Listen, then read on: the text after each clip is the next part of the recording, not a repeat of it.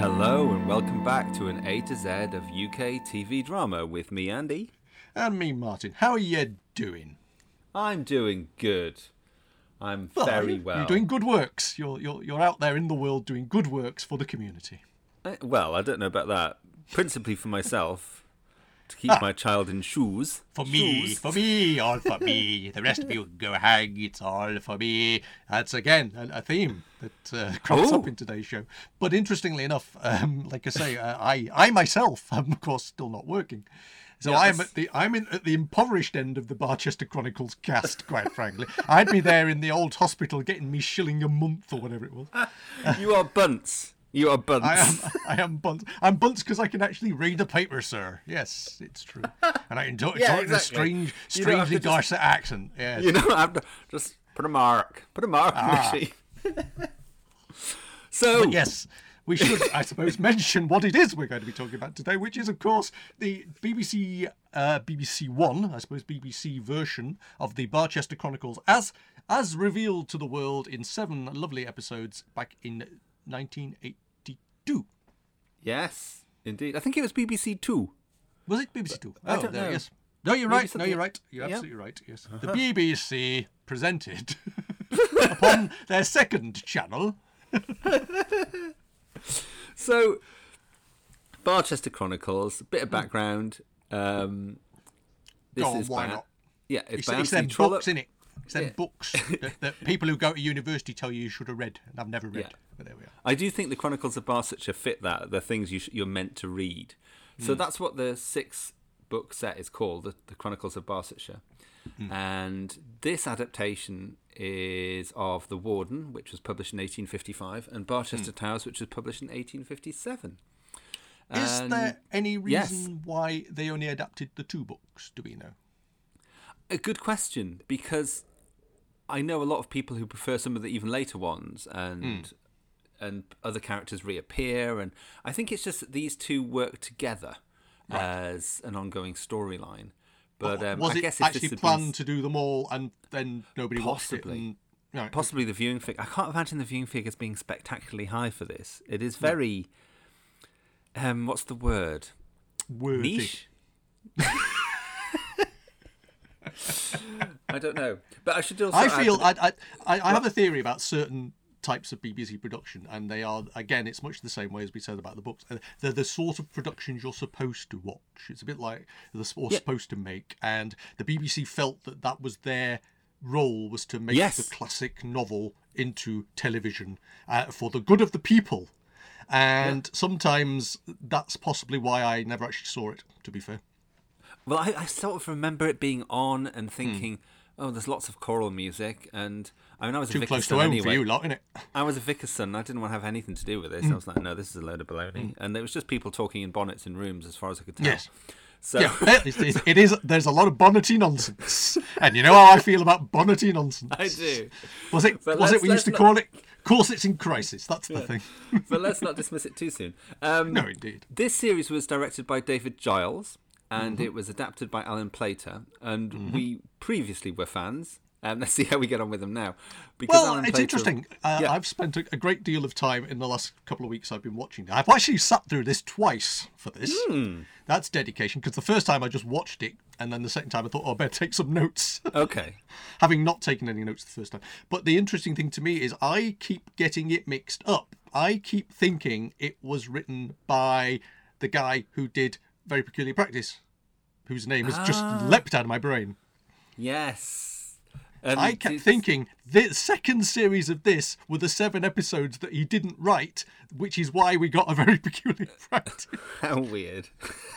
Of course, it's complete. I mean, Andrew Davis. It's Andrew Davis. Yeah. But, of course, that isn't... But I think the reason I'm thinking that is because Babs turns up.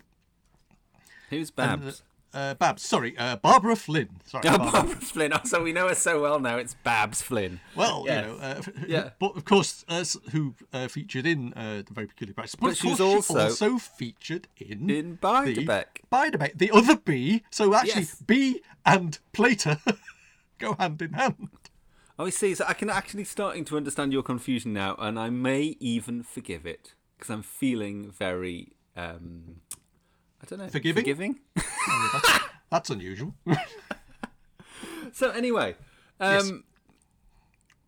that is the same team, Alan Plater and David Giles, who did A Murder is Announced, the best Miss Marple. Okay. So Hence that, I think, was- Ursula. Yeah, and Ursula Howells, hence Ursula Howells, Miss Thorne. That's how she got the part of Miss Blacklock later on. So we've pieced that together. But I think that was the reason I was so keen to do this, because I thought, well, that's a dream team. A Murder is Announced is amazing. Well, let's come to how we feel about this series as we move in. So just to say, the first two parts are based on The Warden, and parts 3 to 7, in which we have Alan... What's he called? Alan Rickman and Geraldine. Alan Rickman. Yes. And Geraldine, what's her surname? Nakatomi. Geraldine, who is it again? Geraldine Jesus. Nakatomi. Geraldine McEwen. They appear from episode 3 onwards. They do. They but are of the course- new cast that are introduced in episode Yes. 3. Yes. From 3 to 7. So we cover the 2 books over that time. Although I do feel that the Warden stuff pops up in later episodes. It sort of feels that Pops it's a little up? bit more of a mishmash. It's ever present. Well, it's a bit. That's what I'm saying. It's a bit mishmash. You know, part of the Warden story is still ongoing throughout. If you don't care who is going to be the warden of Hiram's Hospital, then leave now. Well, yes, indeed. It's This it's is a scandal of the age. This is an Anthony Trollope trope, and that's hard to say. Anthony Trollope trope. Is it? Did you write a trollopy trope? A Trollope trope. And if you ever watch The Pallisers, don't watch The Pallisers. You'll find dear. that there are 7 or 8 episodes all around the theft of Lizzie Eustace's diamonds. So we use that here at home as a phrase for something that's a storyline or something or a situation that's gone on for too long. We talk about the Eustace diamonds because we gave up on the Pallisers because of the Eustace diamonds. And there was a real threat of this with who was going to be the warden of Hiram's Hospital. It was the same sort of ongoing saga that was just went on too long. It's is that something of the 19th century novel? I mean, I'm Yes. thinking of John Dice and John Dice. Some kind of feel is this is this just these ongoing, everlasting legal shenanigans Yes, that exactly. somehow seem fascinating at the time? Yes, it seized the imagination of the unwashed at the time. Yeah. Okay. So was this the thing? I mean, were people waiting for Trollope Book 6 to find out who would finally be the warden? Was it a bit like Harry Potter? Did they split the last book in 2? And Yeah, all that exactly. kind of- Just for that moment of excitement. Well, it took them a long while to get to it. Yeah, certainly by the end of the book.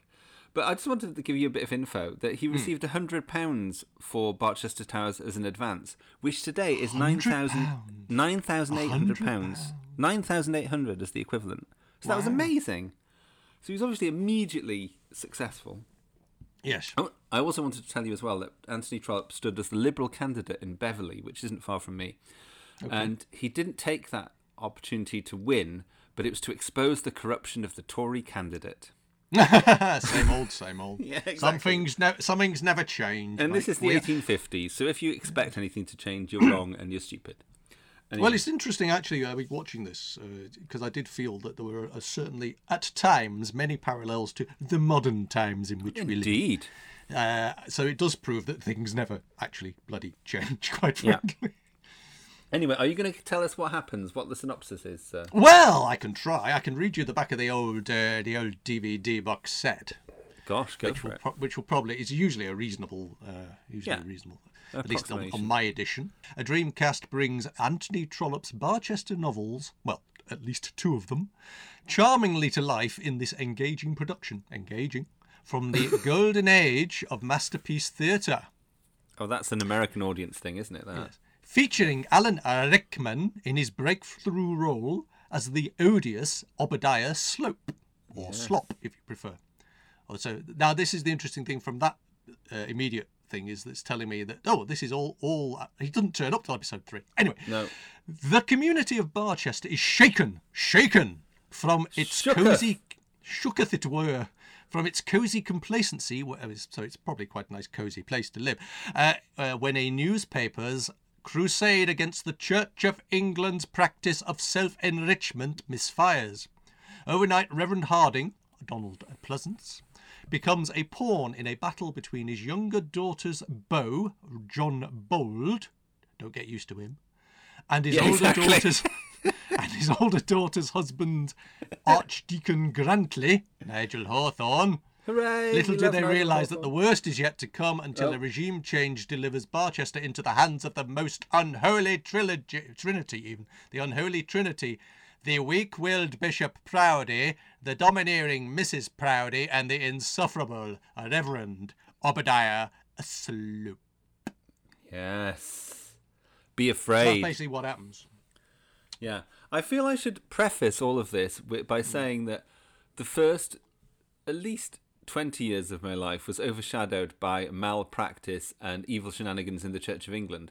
So so I feel like that might slightly skew my take on this, but there we go. Although this was at least 100 years after the events that we are about to see But portrayed. just the same, just the amount of same of cut and thrust and backstabbing and evil within the church that I witnessed is very true in these novels and in this adaptation. So should we leap into episodes 1 and 2, which are adaptations of The Warden? It is a peculiar beast as a drama, I feel, because Yeah. it's kind of a light drama, except when it's not a light drama. It's sometimes quite comedic, and it's sometimes quite not comedic, and it's quite interesting from that point of view because that's a Plater way of writing. You have, you have very serious stuff going on, but there's a lot of lightness of touch to it, and I don't think that makes it worse by any stretch. It's just so those first 2 episodes, which literally do not feature Alan Rickman or Geraldine McEwen or Clive Swift, are basically they are literally about a campaign by this newspaper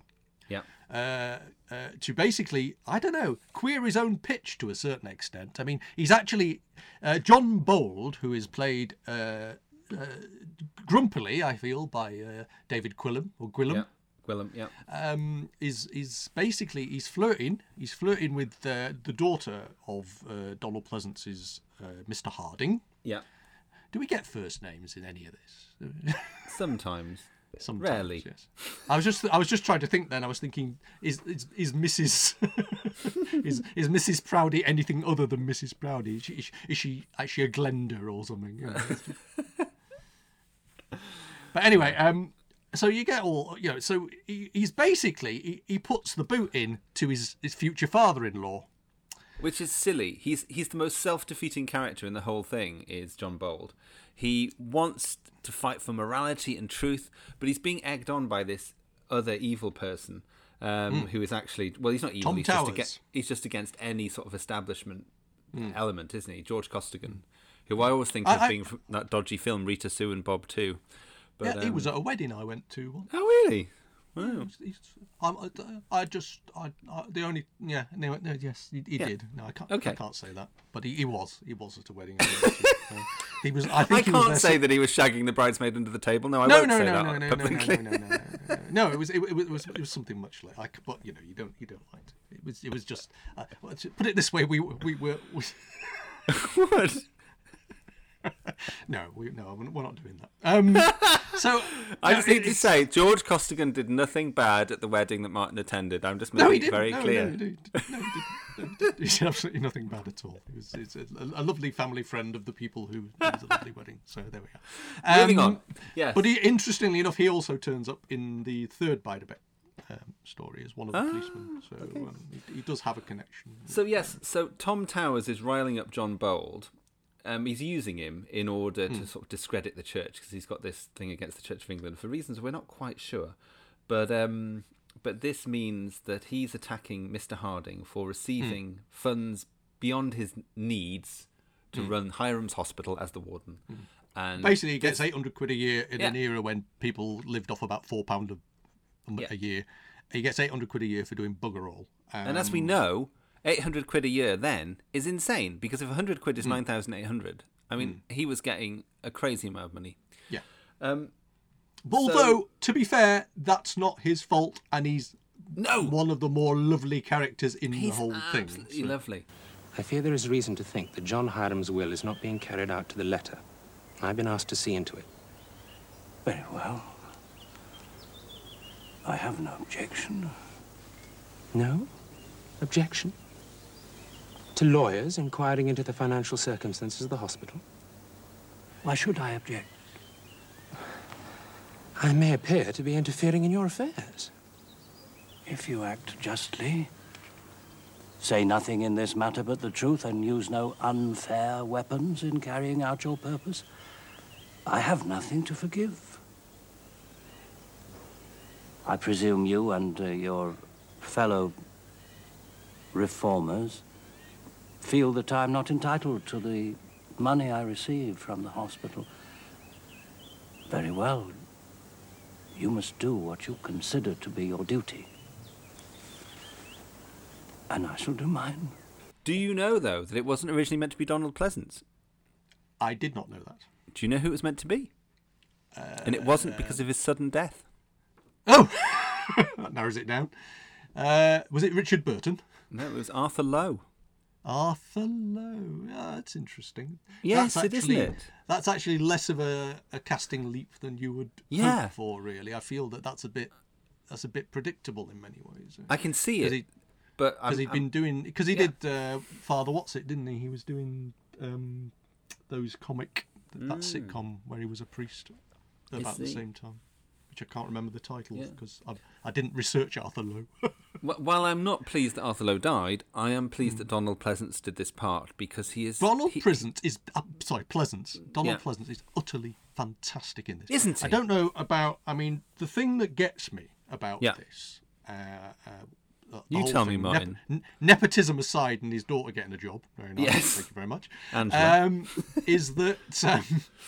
Is that my experience of Donald Pleasance, generally speaking, is whilst he's quite affable, generally speaking, most of the roles I see him in, he's basically playing slimy and unctuous and unpleasant and criminal and nasty and awful. So to suddenly see him doing 7 episodes of being absolutely lovely, is a revelation, quite frankly. I mean, I know that people act and they have range and everything like that, but he's just so lovable and cuddly in this that you actually think, why was he always playing these villains? Is it because he was bald? He's brilliant casting in this, and I love that the theme is of him coming to question himself because of this attack that's been made by the papers. He's the only one with any principles, isn't he? He's also absolutely consistent principles. But then John Bold has principles. They're misdirected, and he's someone who will follow his principles, even if it means losing the woman he loves. So it's really interesting about the principles in these first 2 episodes, and it comes to a point, I think, at the end of the first episode where John Bold actually gets to the point where he thinks, "Oh, I think I'm in the wrong for doing this, for pursuing this attack on Harding," and Harding's like, maybe Bold is right. So it's lovely how it's very different to a normal dramatic setup, in that usually there's someone being attacked by someone else and the person feels aggrieved and the other person is just an attacking stereotype. But in this, there's layers on each side, and they actually, they flip halfway through, and that's really I think this is there's a moral core to Mr. Harding's character, which I think is consistent throughout, is the fact that he actually does have a very, very strong sense of what's right and what's wrong, but sometimes it has to be pointed out to him before he notices it. But when he realises it and he thinks about it, he goes, no, these people have got a point, actually. These people have got a point, and I cannot in all good conscience carry on doing this if things don't change. And that's interesting. It's an interesting thing because you don't see it very often. Your friend, Dr. Bold. He is no longer my friend. Whether or not he is your friend, I think what he says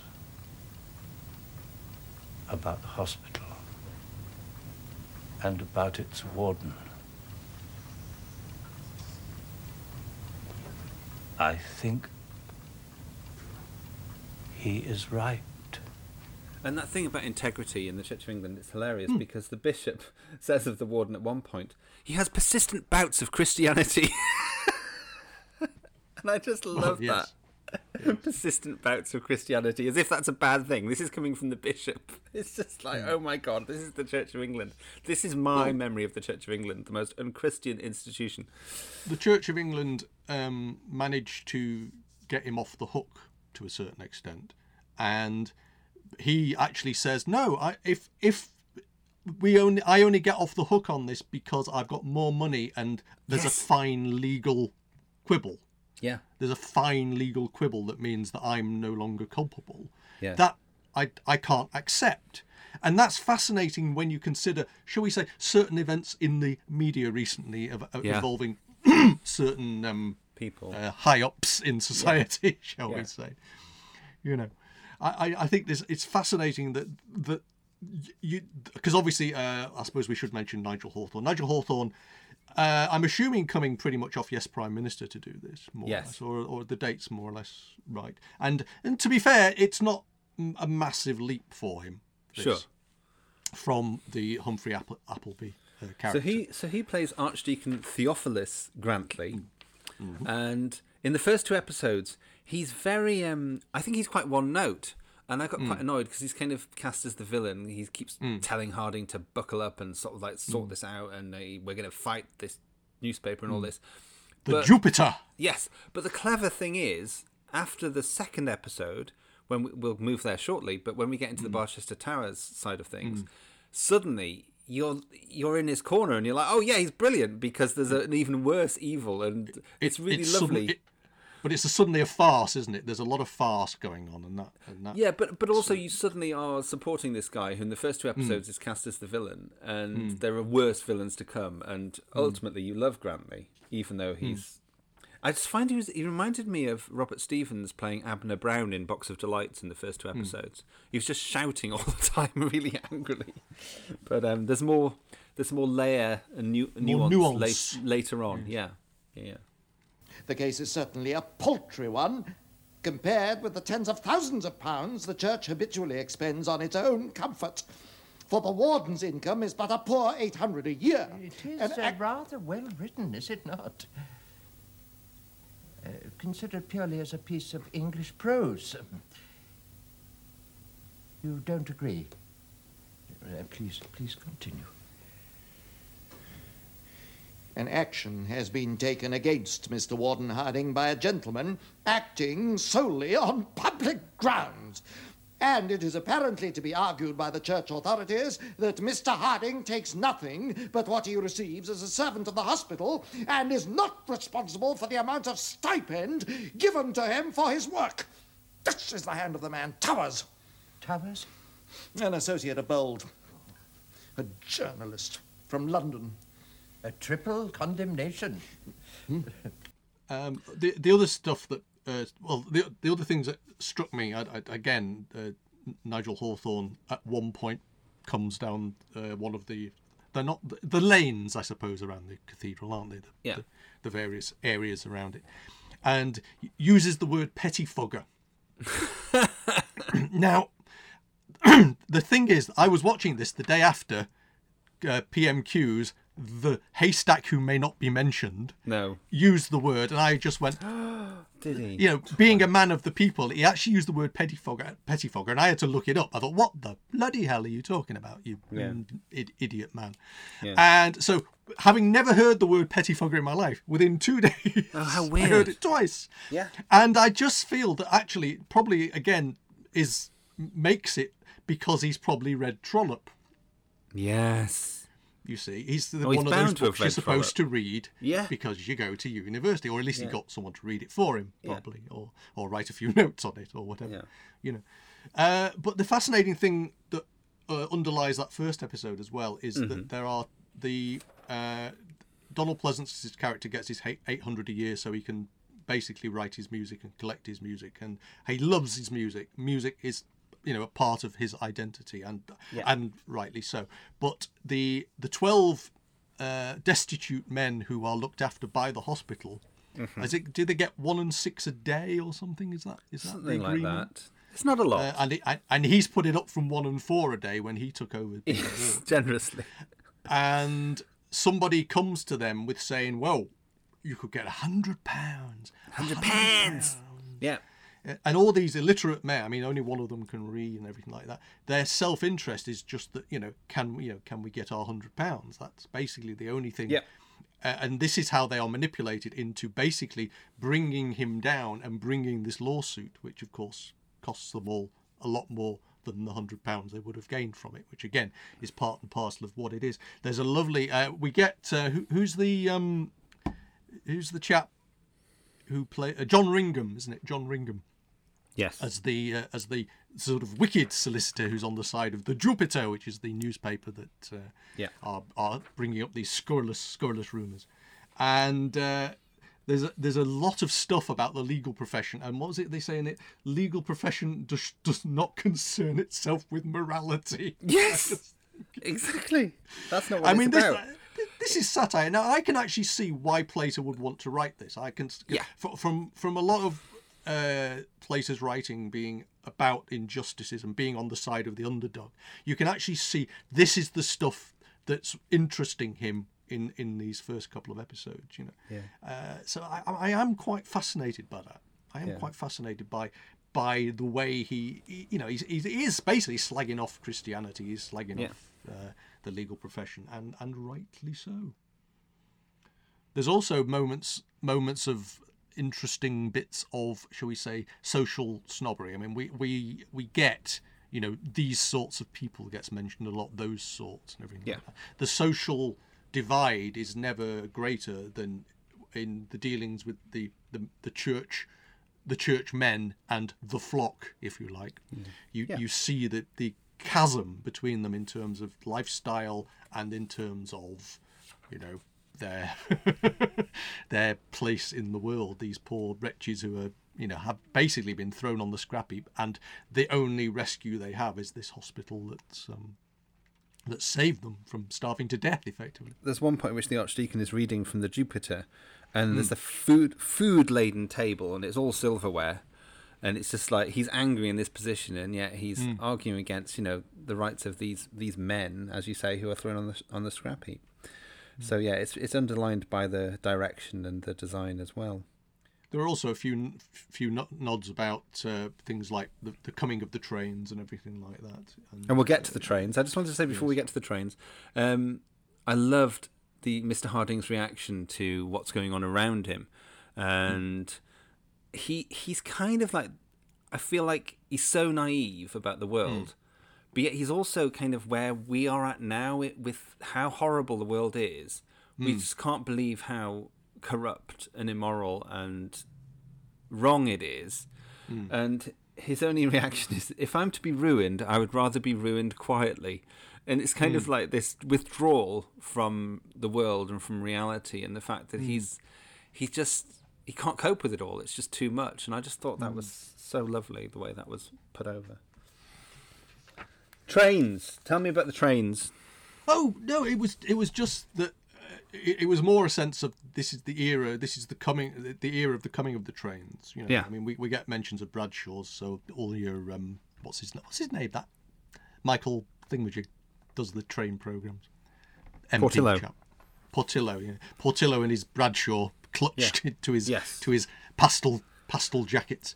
But, and his red trousers. Jesus. Anyway, whatever. But yes, but there's certainly, shall we say, a certain amount of hostility towards the committee. The trains don't feature much in this, but the fact is that what they do is they give us a place in time where the country, if you like, was very much, it was cart horses and travel was by horse and trap and pony and trap and stagecoach and everything like that. And suddenly the world has opened up, and suddenly these bucolic, I suppose, communities like Barchester are suddenly being exposed to the wickedness of the world, and the wickedness of the world is coming in. And I feel that somehow the trains, it gives some kind of metaphor for that. There is a lovely line, I think Barbara Flynn uses it, when it's about the trains from London are very swift and the ones back are equally swift, or something right. like that.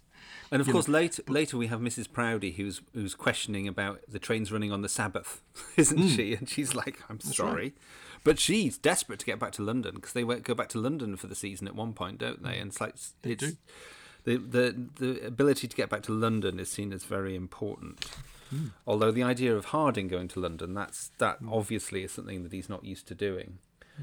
I wanted to talk about him going to London. He has the encounter in episode 2 with the mistake-ridden Clark, who is just useless. And then you get the opposite of that when he goes to the hotel, and there's the guy who has 2 copies in Bradshaw, one in his head and one actual copy. And I love that juxtaposition. If there is anything else? Yes, there is something. I wonder if there is a copy of Bradshaw I might look at. We have 2 copies of Bradshaw. 2? One in the office and one in there. You mean you know all the times of the trains by heart? The trains between London and the cathedral cities. Those being the trains our clients are generally interested in, sir. This would be a Barchester train. Yes, it would. Some friends of mine may be travelling down from Barchester. I understand, sir. Today in the hopes of catching me before my appointment with Sir Abraham. There are 3 first-class opportunities for them to do so, sir. 2 express opportunities and 1 stopping opportunity, if you take my meaning, sir.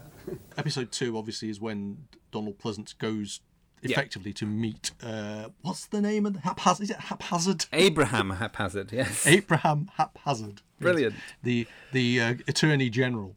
And obviously, as a meek and mild man, he has no idea how the world works. But he's suddenly lost in the city, in the vicinity of St. Paul's. Yeah. But doesn't want Nigel to sort of turn up and dissuade him from his resignation. Yes. So he hides out in a coffee bar. I know. It's lovely. And about and when he's he's offered a cigar and things. Yeah, because he just knows that Archdeacon Grantley will win and will win him over or persuade him bodily to change his mind. But no, he's like, no, I'm not having this, which is lovely that he's got that strength. I also wanted to mention the convent custody case, Clause 107, the bodily searching of nuns for Jesuitical symbols by elderly clergymen. Which keeps There's a lot of coming up. interesting stuff going on in the courts. Yes. And that's a very Trollope thing, I think, is a phrase that's repeated that is meant to amuse you every time you hear it. And certainly this bodily searching of nuns for Jesuitical symbols by elderly clergymen is one of them. There's quite a lot of, again, another target for the satire is the journalistic trickery that's going on. Yeah. But, I did wonder, getting onto the trains, there was the other interesting thing, because it does bring us to it, is that it's the fact that when Nigel Hawthorne's character, Grantley, has realised that Mr. Harding has gone to London and he sets off in pursuit of him, he's running around the house trying to find out what times the trains run. Yes. And his wife basically tells him, well, there is a system, there is a system. What? He said, I do it for you. Yeah. And exactly. That's the interesting thing, because I was going to say about the position of women in these stories. It's when you discard the bonnety nonsense, and we do get a lot of bonnety nonsense. We do, particularly later on. And there's a lot of fixing up and setting people up, and how can you possibly exist as an independent person with your own fortune? How very dare you? Yeah. And all this kind of thing. But there's a lovely situation where, in terms of bonnets, what's her name? Eleanor? No, Eleanor. Is it Eleanor, yes. Eleanor is so riled by her beau, her John Bold, the man who was her suitor. Yeah. She's so that she starts referring to him as Mr. Bold again, and and she becomes Miss Harding. They can't use first names anymore, and it fascinates me, this whole setup of how society was. People could not just go off and go to the pub and meet somebody. You know what I'm saying? It fascinates me. There's a wonderful bit though where she goes to his house to tear a strip off him and say, "How very dare you! What you done to my mother? Oh, my father." And he sort of goes, and she says, "How's your father?" And I thought, you'd be lucky, mate. There's a lot of actual. I think Plater's having fun with the bonnety nonsense anyway, because he does mention bonnets in the dialogue quite a lot. And there's one bit in episode 2 where someone says, "Honoured guests, fetch your own bonnet. Are never allowed to fetch their own bonnets." And I just thought that was hilarious. I must go. So soon? You have a busy day ahead of you. I must tell my father the news. But may I not say one word for myself? I will fetch your bonnet, Eleanor, while John says his one word. I'll fetch my bonnet myself. Honoured guests are never allowed to fetch their own bonnets. Don't be absurd, Eleanor. Yes, brilliant. But yeah, so but episode 2, you know, ultimately, you get all that stuff in London, and it's a very nice episode. Yeah. You know, I also wanted to mention something that is a very interesting decision on the part of Donald Pleasance. When Mr. Harding gets really riled, so riled and he can't cope anymore, the only thing he can do to soothe him, is to reenact playing the cello in front of people. The air cello. The air cello. And the first time he did it, I thought, what's happening? What's going on? I was really confused. And then I realised later, the second time he did it, this is what he does to calm himself down. At first, I thought, this is just the weirdest acting I've ever seen. He's taken off to the world of music. And the music is what saves him. Which is lovely. And we'll come back to that theme of music as we move into episode 3, I'm sure.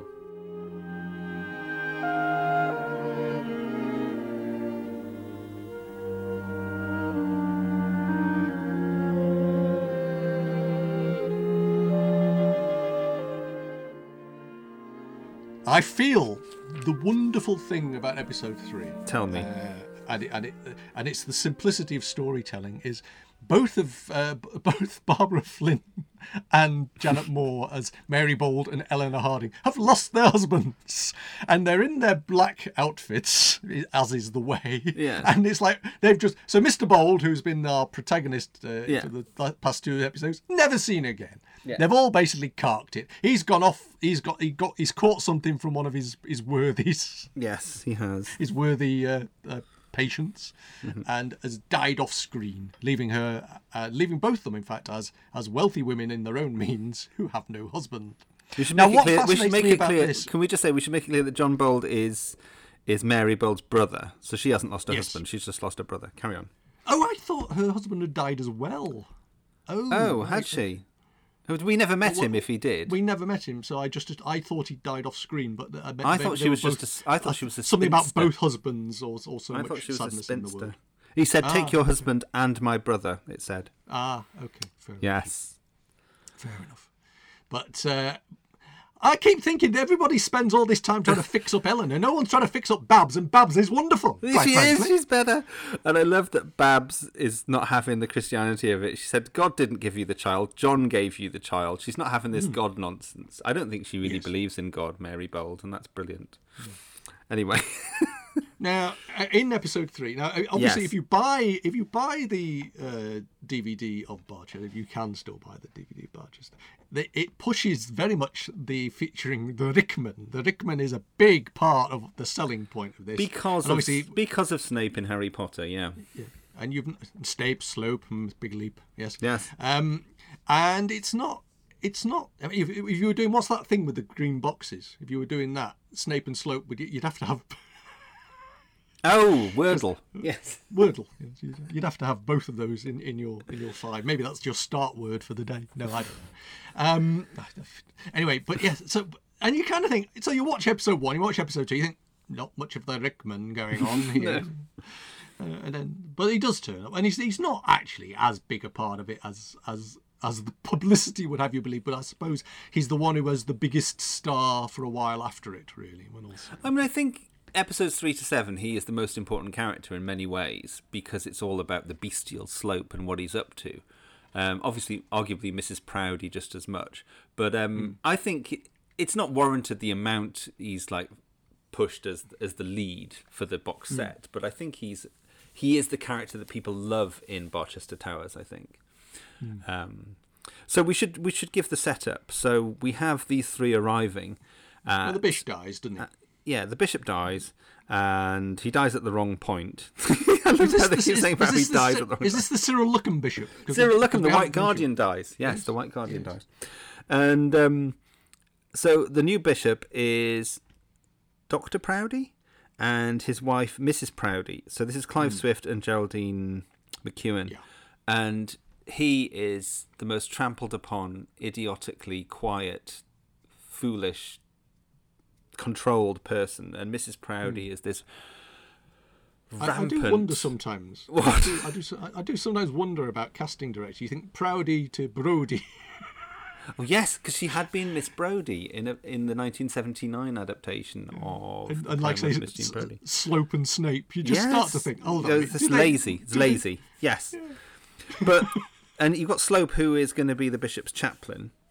And, I mean, it was so easy to write down all these words about Slope. I wrote down obsequious, calculating, oleaginous I also wrote down. It was a really nice opportunity to use all of these describing words.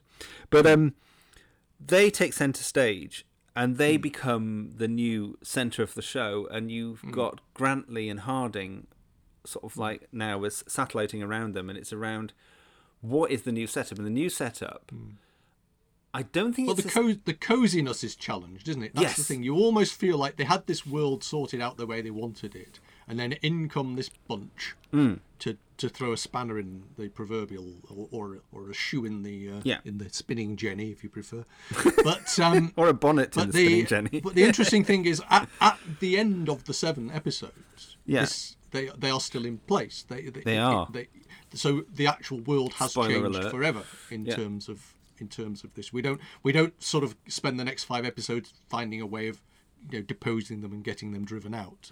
Now I don't know whether this is why I have this suspicion that they were probably thinking they'd do another series, but it didn't happen. That's because you kind of feel that, I don't know in terms of the books whether these people are in place forever.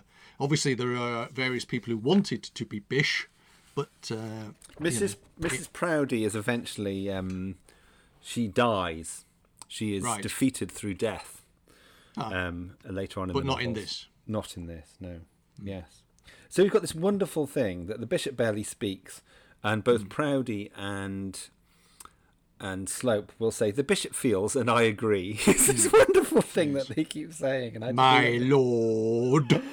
Yeah, and he's just a complete puppet, and it's so clever. I trust the repairs that we've carried out to the palace meet with your wishes. Oh, yes, indeed, on the whole. Splendid. But there is one point I should like to mention, Mr. Archdeacon. The bishop feels, and I have to confess I agree with him, that the stalls in the second stable are not perfect. Why, my lord, they're standing there for a dozen horses. No doubt, but visitors, often require so much extra accommodation. We have so many friends in London and relatives of the bishop who always bring their own horses. And the coach house at Dr. Grantley, there is hardly room for a second carriage in the large coach house, and the smaller one, of course, holds only one. I shall speak to the architect tomorrow morning. You might also mention the gas and hot water. The coping stone on the garden wall requires urgent attention. There is a hole in the kitchen that is clearly the work of rats. And the bishop is generally unhappy about the state of the locks. Locks! And then you've got the reactions of Grantley and Harding. Grantley's reaction to this is just wonderful. I mean, he's just like so furious. I'll play in that scene where he's absolutely furious by the first meeting with them, and he can't deal with it at all. It's just the most thoroughly bestial creature I've ever set my eye upon. It's just a fantastic moment. I don't think I shall ever like that Mr. Slope. Like him! Like him!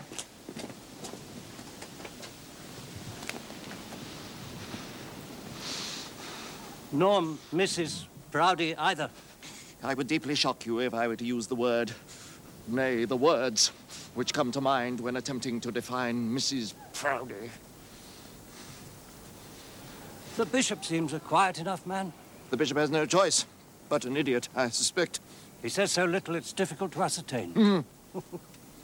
He has the reputation of being a clever man.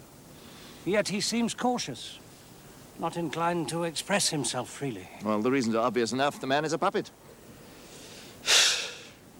Well, no matter. Let the Queen make whom she may, Bishop of Barchester. The real adversary is Slope. You see him as an adversary, then?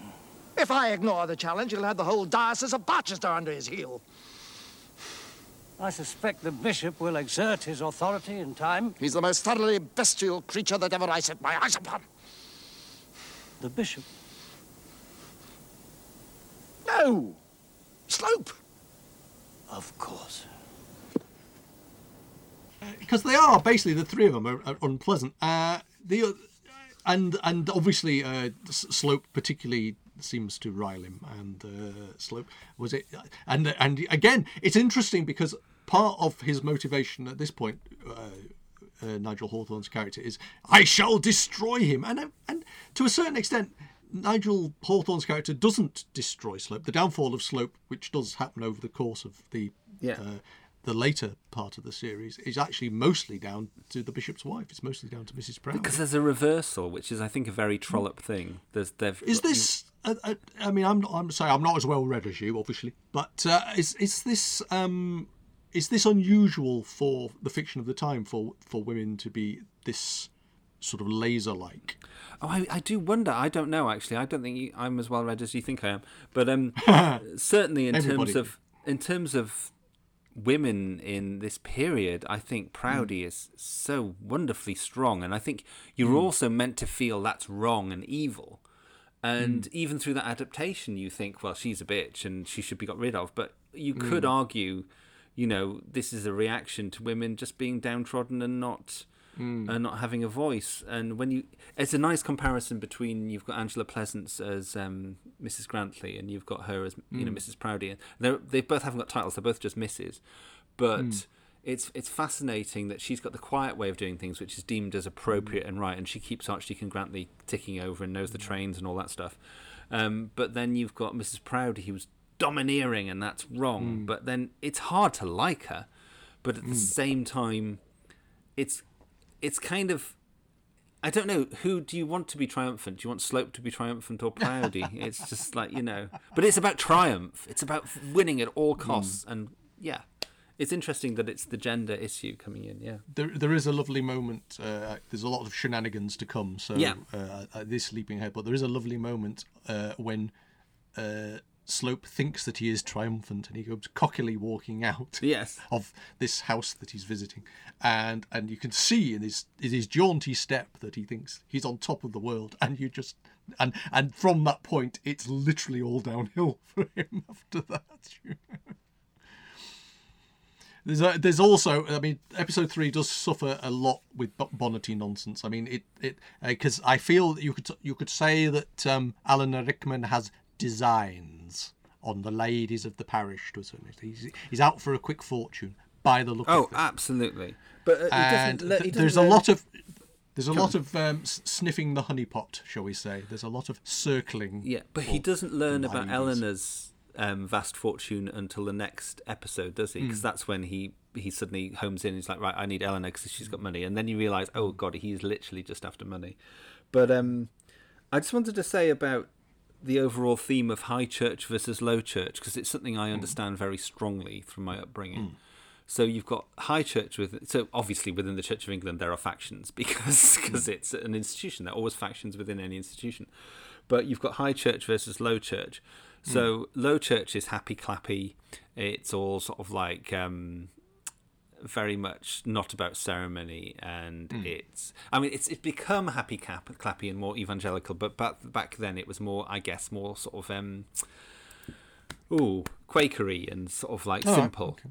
And high church is bells and smells and ceremony and music and reaching God through that stuff. Now, my grandma and my granddad, who was a vicar, they were very much high church. They would have been very much on that side of things. And yet they bear more resemblance to Proudie and the bishop. I mean, that's how they're kind of similar feel, in that she was actually more in control than he was, and she ran the parish effectively. And it's a really interesting thing because they were actually high church, but in fact Proudie and Slope are against all the bells and smells and the music. And you've got that wonderful sermon that Slope gives, even though he's the chaplain, which is like horrifying on one level. But then he's going on about how things should be read with simple decorum, and things are being obscured by melody and descant, chords and incantation. Brilliant scripting, and probably just straight from Trollope, I imagine. But I loved the phrase meretricious melody. Oh, love that. But the point is, I was completely wrong-footed because Mrs. Proudie and the bishop reminded me so much of my grandfather and grandmother. I assumed they would be all for the bells and smells and ceremony, but in fact they were more for the simplistic Quakeriness. Yes, anyway. And is not that meaning lost when those simple, reasonable words are obscured with melody and descant, chorus and incantation? In the beginning was the Word, and the Word was with God, and the Word was God. The Word,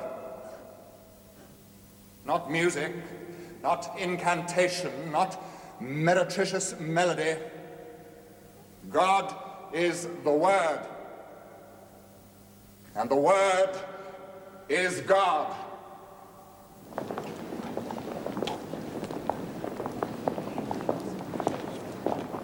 The creature. Morning.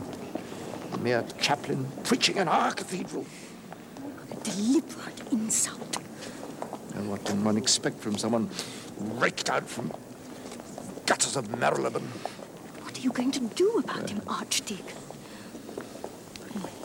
I shall destroy him. But how? I haven't yet decided. Well, the Bishop is basically too lazy to do his own sermon, isn't he? Let's be honest. Honestly, he wants a quiet life. totally, yes. And he wouldn't be controlled by Proudy either, in the same way. He's controlled by Proudy, but not in a way that it's engaging to a congregation. He would never have said the words that Slope says about how music is potentially evil.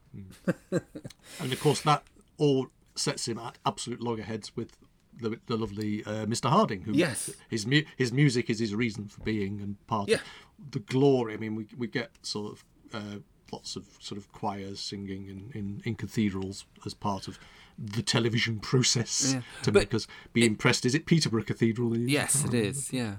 I mean, it's just to be very personal about it, just for a moment. When I believed in God, it was through the music and that spiritual uplifting, and it was about that engagement that you get of the divine, if you like, when you're singing or when you're hearing music, and it feels very real. But I got to the point where I'm afraid I agree with Slope, even though it's kind of a bit damning and dull, is that's what's lifting people up to God. And it is a kind of a bit of a smokescreen. That's my opinion. But just that's my personal stance on that, and it's interesting that there is a lovely scene as well after the sermon where Nigel Hawthorne is furious, and then people keep going, "Morning, Dr. Hawthorne. Hello." I love it. He's in the middle of his rage. Hello. But that reminds me so much of the Church of England. Dad would be in a horrendous mood after doing his church service on a Sunday. We'd get all the shit. We'd be sitting through Sunday lunch in fear of our lives because he was in such a bad mood about what Mrs. So-and-so had done or Mr. So-and-so hadn't done. But as everyone was leaving the church, it was all, oh, yes, hello, goodbye, oh, yes, it's lovely to see you. I'm glad you enjoyed the sermon. And then the reality of that, that was so true. There's a wonderful thing where, because obviously Nigel Hawthorne's Dr. Grantley, sorry, not Archdeacon Grantley, if you like, has decided that he's going to destroy him, and they all hate him, and we must do something. And there's a lovely bit where Donald Pleasance's character says, "Why must we always do something? Yes! Can't we just leave them alone?" I love that. He just didn't get, why do we always have to do something to other people? Oh, that was one of my favourite moments of the whole thing. Loved it.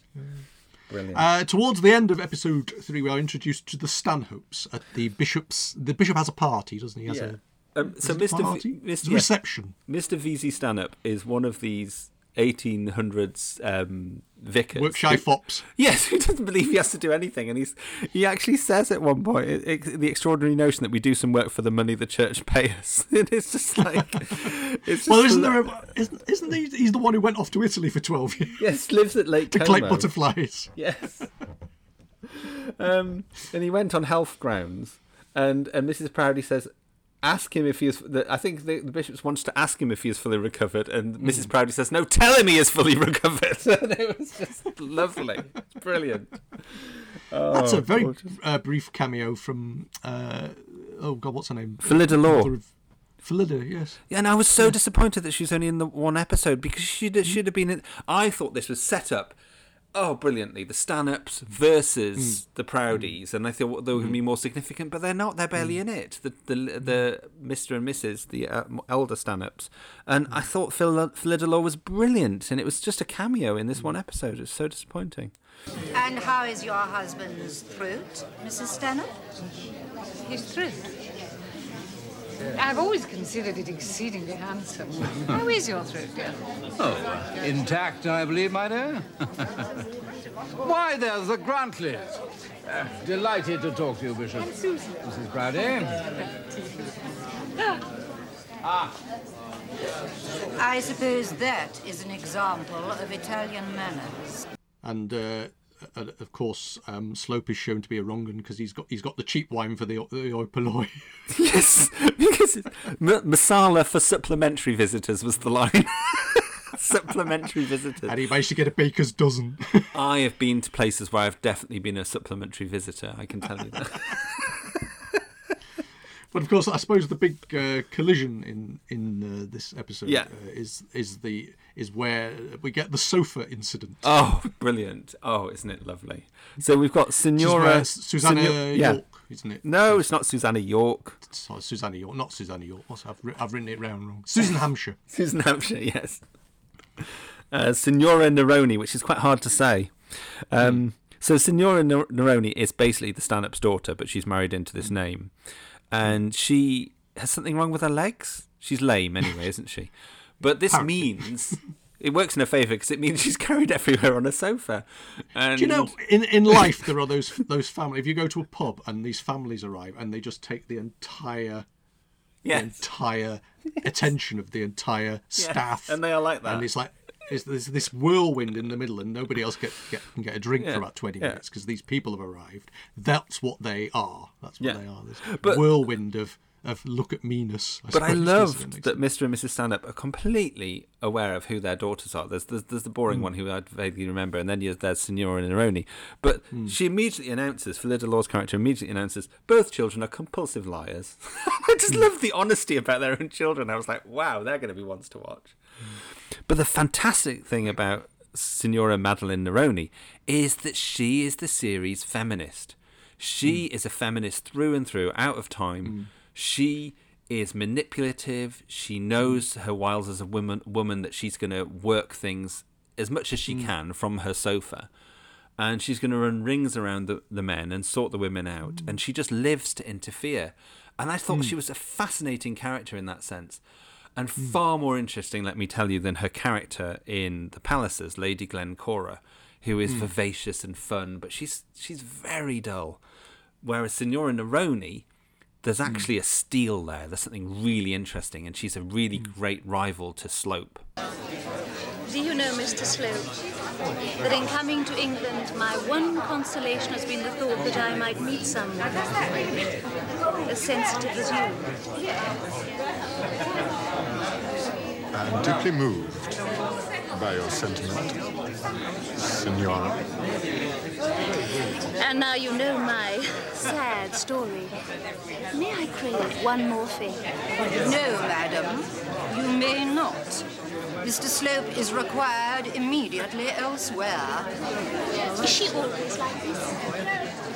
Yes, always, madam. Always the same. Always equally adverse to impropriety of conduct of every description. There's a moment, isn't there, where these worlds collide, because this is the Bishop's event, or rather, it's the Mrs. Bishop's event. Let's be honest. Yes, it's Mrs. Proudy's event. Yeah, and somehow they come in and dominate it, and again, part of Slope's downfall comes from his encounter with Madame or Signora Neroni in this incident. But there's basically everybody has to provide a place for her to perch, which is rather wonderful. And it's perched in slightly the wrong place, and so the sofa has to be moved. So we get a bit of manly nonsense because we are men and we will move this sofa. Yeah. And the sofa traps Mrs. Proudy's dress. Oh my god! And rips it. That's enough for Mrs. Proudy to be like, right, she's dead to me. This is the end. I will destroy her. Yes. And that's just a lovely moment. It is a lovely moment. And I love the terrible things that are said about Signora Neroni. She's such a bore with her legs, someone says. And also, someone says, is she always like this? And there comes the flat reply, yes. It's just like, wow. And you've got poor Mr. Harding and his daughter who have no understanding about what's going on around them. They're such innocents. And I think the episode ends, episode 3, with vanity of vanities, all is vanity. Yeah. Well, again, it's part of what his character did with was it the previous bishop, or was it one of the deans, where they used to just engage in these Bible quote competitions. Yeah, yes. And it's the simple joy of that, but how they had this thing to finish it off. And of course, that pays off when he visits the dying dean is it the next episode or yeah. Oh yeah, later, yeah. Uh-huh. So it does. There is a sort of connection there, which is rather sweet, to be honest. So moving into episode 4, the key scene is at the start. Is Rickman? He's effectively the bishop now. He's sitting in on for the bishop because the bishop's away, and he does this big speech to Harding about the additional duties and everything that's required now of the wardenship of Hiram's Hospital. We're back there, and he's saying about the new duties involve the Sunday school, but he also is talking about casting away the useless rubbish of past centuries. And Harding's meant to feel small and unimportant and like rubbish. And what it just reminded me of very personally was when I first arrived in Cambridge, and because I was naive and a first time I was a manager, so this was, I don't know, about 14, 15 years ago, and I literally did that. I cast away everything that had come before me in the head of department role in that job, and I think I threw away some good stuff, and I made people feel like crap because I wanted a new broom. We're going to start again. It's going to be like this, and therefore I wasn't as cruel as Rickman is at Slope, but I certainly was. We're starting again now. This is here and now, and not realizing how upsetting that was for people. That we're starting completely from scratch and nothing's good enough. But I was reminded of a moment of yes, a lack of clarity that I had as someone new coming in. Additional duties and responsibilities. The house will, of course, remain to the warden. However, the bishop feels, and I agree with him, that the incoming warden should paint the inside of the house every 7 years and the outside every 3 years, and that will be a stipulation, I fancy. As to the additional duties, hitherto, if I'm rightly informed, there can hardly be said to have been any duties. I think I fulfilled the duties such as they were to the satisfaction of the late bishop, even though they were not stipulated. You must be aware, Mr. Harding, things are a good deal changed in Barchester. I am aware of that, Mr. Slope. And in the world at large. New men are carrying out new measures, casting away the useless rubbish of past centuries. Work is now required from every man that receives wages, and they that have to superintend the doing of work and the paying of wages are bound to see that this rule is carried out. New men, Mr. Harding, are needed in this new world, and believe me, they are forthcoming in the Church of England as elsewhere. But new generations always and do that. It's why we have, what are they called? Not focus groups, but think tanks full of teenagers telling us that everything should go online now because everybody's got a smartphone. And you think, well, not everybody. That's not going to work for everyone. Exactly. No. Yeah. And this is the kind of, again, the society you have needs to embrace everybody. Yeah. But new generations come along, and again, they assume that everything's the way they should be, the way they think it is, and they don't. They do. I mean, it's the baby with the bathwater, isn't it? To a certain extent. Yeah. It's, I mean, yes, new ideas, fresh ideas. We must be patient and all that kind of thing. But equally, there are some things that are actually worth hanging on to, and it's learning. And of course, when you come in through the door, you don't. You haven't a clue. You haven't a clue. I mean. If you look at this story from Slope's point of view, all he sees are these doddery old men who refuse to change. Yes. And actually, if you make Slope the hero and decide that everything he does is absolutely fair and right, you can actually you suddenly can see the other side of it as he may have a point. To a certain extent, he may have a point. But the way he does it, I mean, he goes he's an about it is insufferable, cruel. awful snob as well. Yes, and he's cruel. There's a bit about we don't really want to see the unwashed in our lovely spanking cathedrals. we'll have services for that class of person. Yes, that's the idea. It's those men, isn't it? Those 12 men who can't write. That apart from the one, that he doesn't want them in the cathedral because they are old and smelly, effectively. So we get introduced to the prospect of Mr. Quiverful, who is this. It's very Dickensian names, these, aren't they?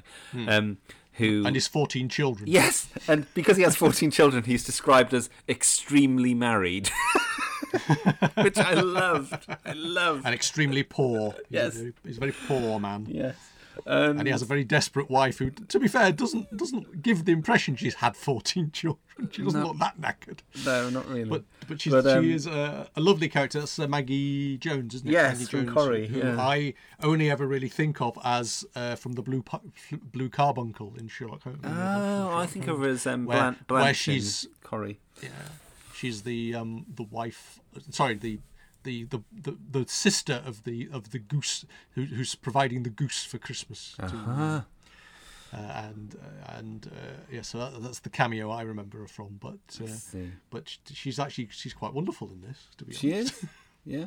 There's a wonderful scene that it's not in this episode, but she told you mustn't cry. Yes, Mrs. Proudie said, I will do stuff provided you don't cry. You're not allowed to cry. Do not cry! Exactly, and it's just brilliant. Because Mrs. Proudie is like, she's not allowed herself to cry to get to the position she's got to. And that she's had to sort of turn off the emotion as a woman to get to that point. So she won't have this woman crying. She demands that strength. And that's fascinating, isn't it? But it's also hilarious. Mrs. Quiverful, what a delightful surprise. Is it decided yet when you shall move to Barchester?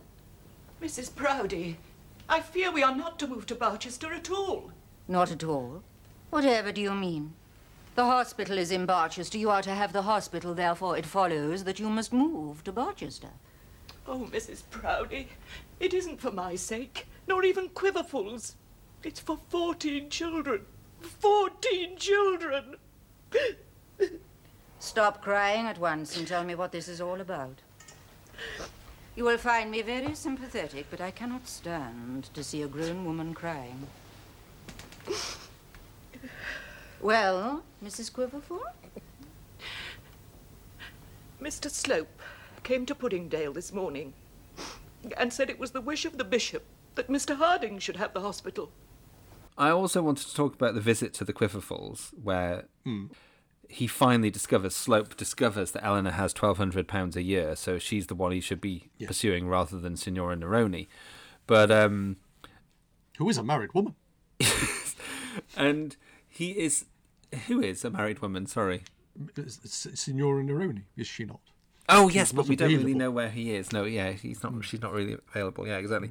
But that's part of his downfall, is the shame of pursuing this married woman. You see. But he's offered sherry by Mr. Quiverful, and he turns him down.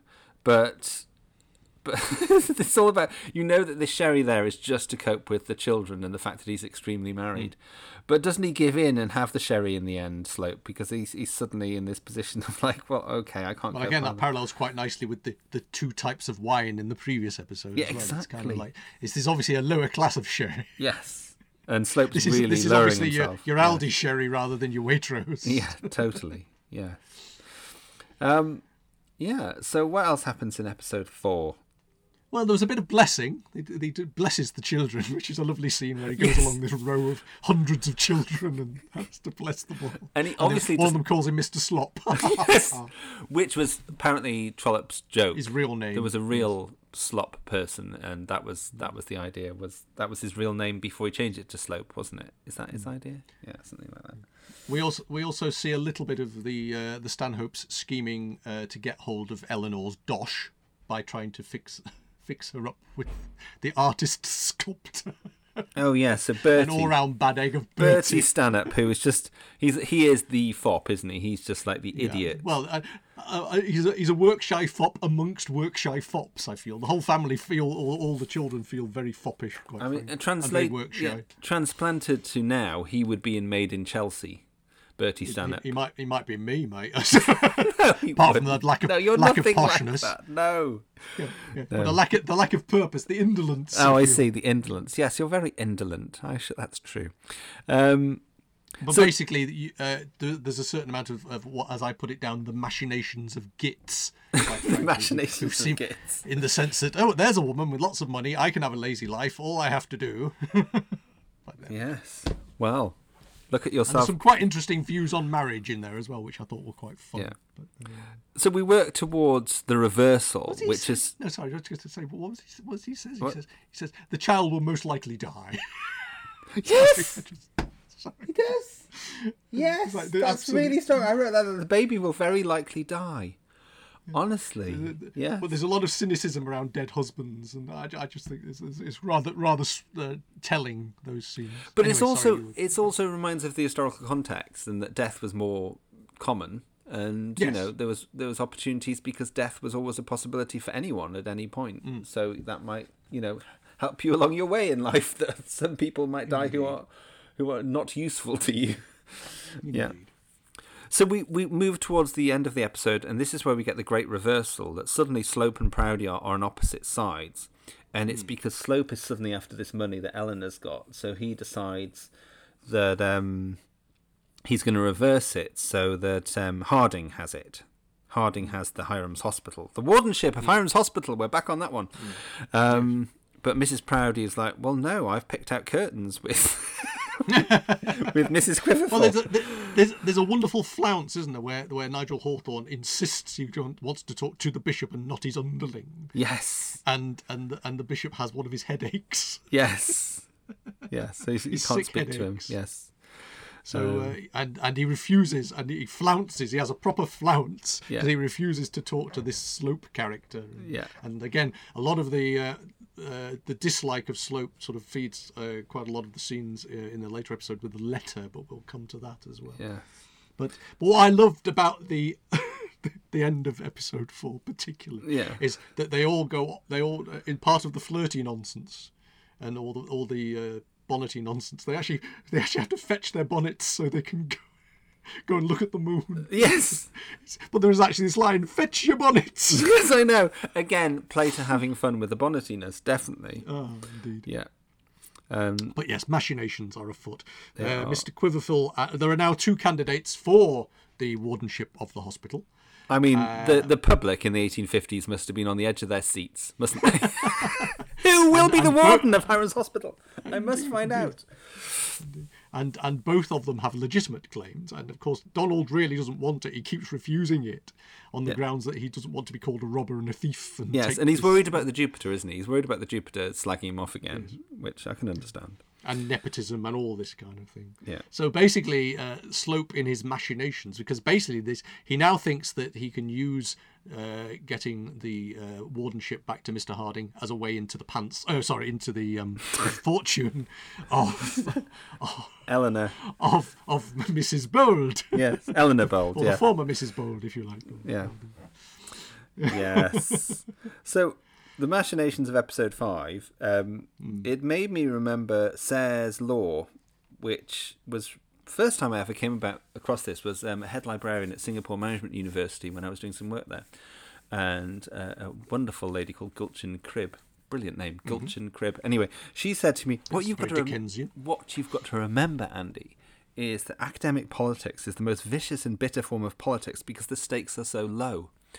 And yes, and that is actually Sayre's Law. I think she said it to me at the time as if it was hers, but I didn't realise it was a quote. But it's so true of Cambridge and my experiences there and Oxford before that, but it's so absolutely true of the church here, isn't it? What the stakes here between high and low church are so unimportant, but it's fought for so strongly because the stakes are low. It's fascinating. I have been to Puddingdale this morning and spoken to Mr. Quiverful. He has abandoned his claim to the hospital because he is now aware that Mr. Harding is desirous to return. Mr. Quiverful has not abandoned anything. His lordship's word has been pledged, and it must be respected. Perhaps I ought not to interfere. Certainly you ought not. But yet I have thought it my duty to recommend to the bishop that he acknowledge Mr. Harding's claim. Mr. Harding ought to acknowledge his own claim. It is clear that in the interview I had with Mr. Harding, he misunderstood my intentions. Your intentions? The bishop's intentions. It is not your business to have intentions. It is not your business to conduct interviews. It is not your business to manage this affair.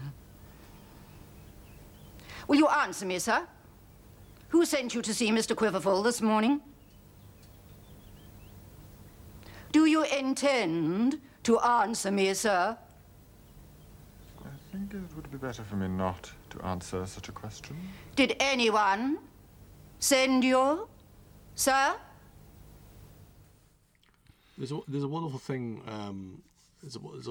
Actually, in terms of the technical side of this series, I mean, I don't actually think it particularly thrills you in terms of the awe and majesty of the filming or anything like that. You know?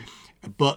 But there is a lovely moment when Mr. Harding is playing his cello and all the family are on the steps at Plumstead. Yes. And it sort of sets, and I just thought, in terms of framed shots within the programme, that was the one that stuck out for me as just a very nicely framed shot. But in the course of this, basically, this situation, all this stuff's going on, and of course he's just obliviously playing his cello. Yeah. That's lovely. The machinations of Slope are going on, and he goes to see Mr. Quiverful and basically talks him out of his right to his challenge. Talks him out what he's promised him. Yeah. Yes, but not your. Was it a promise though? Yes, exactly. I know. And he relies on his discretion. Yes. Not to tell anybody about this, and he promptly tells his missus, who goes storming off to the bishop's palace, doesn't see the bishop, because we all know that the actual bishop of Barchester is his wife. Yeah. Mrs. Quiverful actually says Mrs. Proudie is the Bishop of Barchester and Slope her creature. She sees right through. She says it out loud. That's what's going on. Yeah. But of course, this is where we get the about it being settled.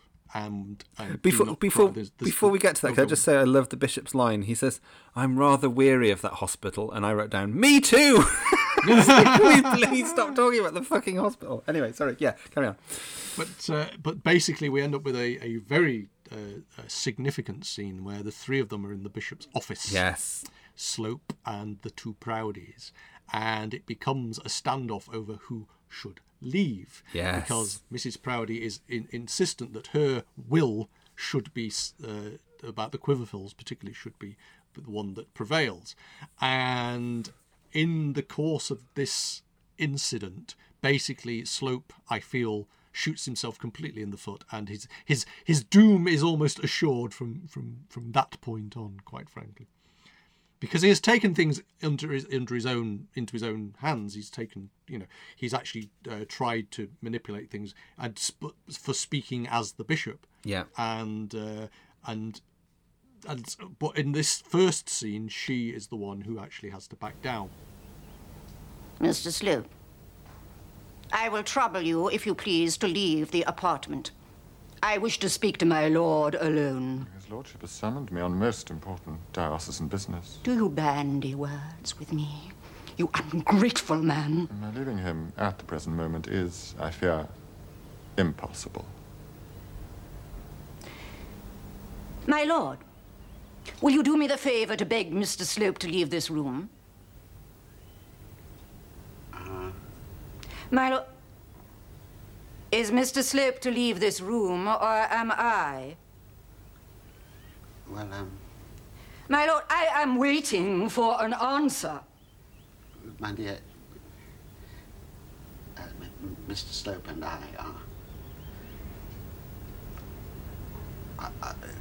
are very busy. And I kind of felt, I was quite surprised. I thought, oh, well, Slope has one, but that was a really underestimate Mrs. Proudie, because really, you know. Well, from now on, it's war, isn't it? Yes, it's basically. absolute war. And the bishop, the bishop's going to pay for saying to her, "Mr. Slope and I are very busy," and she has to leave. You think, "Oh, he's dead. He's dead now." Yeah. Well, there's a lovely bit when she goes back to see Mrs. Quiverful, and it just talking about weak and foolish husbands. Yes. Yeah. I think we got their number, mate. Yeah, exactly.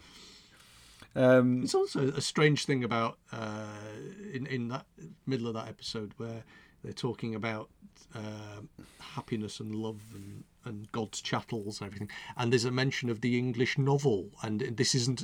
It's almost like we're in an English novel, and they're making a reference. And I can't decide whether that's very, very postmodern or whether it's just Plato playing with it. I know. I don't know. I don't know because I've not read Barchester, the Chronicles.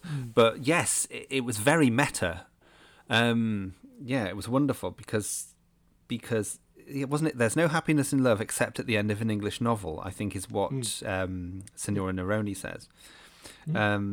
She's kind of the voice from the future almost, looking back on this, and she's a fascinating character in that way, in that she's kind of aside from everything, but she loves interference. At one point she says, "What's the point of having a friend if you can't interfere in their lives?"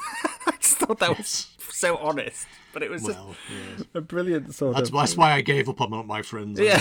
I can't be interfered with, Andrew. I cannot be. I can't call you Andrew. I'll be interfered with. I can't be interfered with at all. But I just loved her lines to Rickman here, and it was like.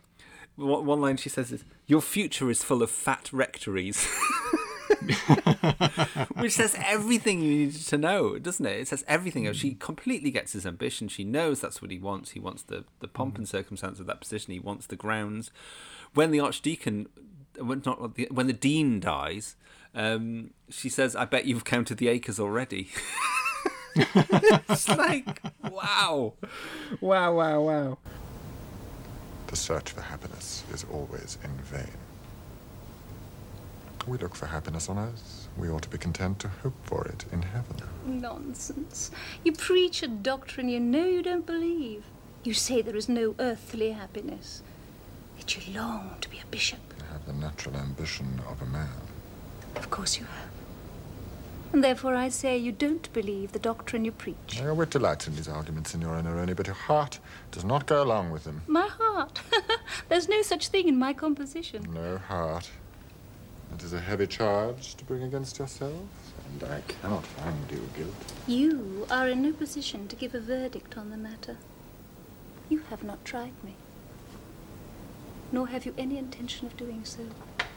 You will take your vows where they will result in something far more substantial than a love as ghost-like as mine. Your love would satisfy the dreams of a monarch. Or an archbishop. Well, to be fair, in the latter half of the middle part of this episode, Slope is definitely thinking with his cock more than anything. Oh, totally. He starts writing his letters of scheming, yeah. Scheming letters, and a lot of the rest of the episode is taken up with the fallout from him writing to Eleanor, to Mrs. Bold. This is where I started to fall out of love with the Barchester. Yes, you two. I felt from this point on it became far too much about Eleanor and people courting her. And episode 6 and 7, bonnety nonsense. Yes. And I was really excited by the end of episode 3. I was like, this is all set up, it's brilliant. And episode 4 was good, and 5, until it started to be about who's going to marry Eleanor. I don't care. I don't care who's going to marry her. I mean, I know we are supposed to feel outraged, and that's probably very good writing. But we are supposed to feel outraged about all the shenanigans over her getting a letter from someone they deem inappropriate in their house, and it basically becoming everybody else's business what's in this bloody letter. Yeah, and it just becomes this massive scandal, which actually leads to Eleanor being so affronted that she's not welcome. That she will by the end of the episode, she has actually departed from Plumstead, presumably never to return under those circumstances. We should also mention, of course, it does give us a chance to meet Mr. Francis Arabin. I was just about to say, who is the dullest person ever. in the world. In the world ever. And I know. He's this good clergyman who is boring as anything. And he's just like, he's meant to be the intended for Eleanor because he's boring and virtuous and dull and just can't express his feelings. Casting issue as much as anything. Oh, maybe, because he's not great, is he? Who is he? I mean, that's what I'm saying. It doesn't sort of... If one of the sort of more high-profile actors of the time had been picked for that, it may have would invested in with more interest. Significant? Yeah. I haven't got. I mean, I know he's supposed to be dull, and that's part of his natural whateverness. But he is dull. He really is. So moving into episode 6. So she's left Plumstead. She's furious. This is when we get Madeline saying, "You've counted the acres already." Well, episode 6 is rather nice because we do get Gatherer Haid and we do get Professor Lightfoot. We do. We get Trevor Baxter and we get who's Gatherer Haid? Richard Leach. Yes, and we also have the arrival or the questioned arrival of Sir Omicron, don't we? Sir Omicron has arrived. It's like, wow. So that's Trollope being quite prescient. So we've got the Dean. He's called Trefoil, and it's all about how he's going to die. And everyone else is wondering about whether he's going to die, what this means. And the only person who actually cares truly is Harding, and he's actually bothered. Oh, that scene. Yeah, where he's talking to the dying Dean. Yeah, it's I mean, for your consideration, Mr. Donald Pleasance. Yes, I know. It's the perfect BAFTA-winning scene. It is. Really BAFTA nomination, really, there and then. I don't think he got one, though, did he? No, probably not. No. I think let's look at the BAFTA list. The series won a BAFTA award for design. Was also nominated for drama series and serial, costume design, graphics, makeup, sound supervisor, video, and video lighting. Not for the acting at all. Interesting. No. Which is it is interesting, isn't it? Because you'd think that maybe Rickman or Geraldine McEwen would be up for it, but certainly Donald Pleasance. It does have the air of being a Jonathan Powell production.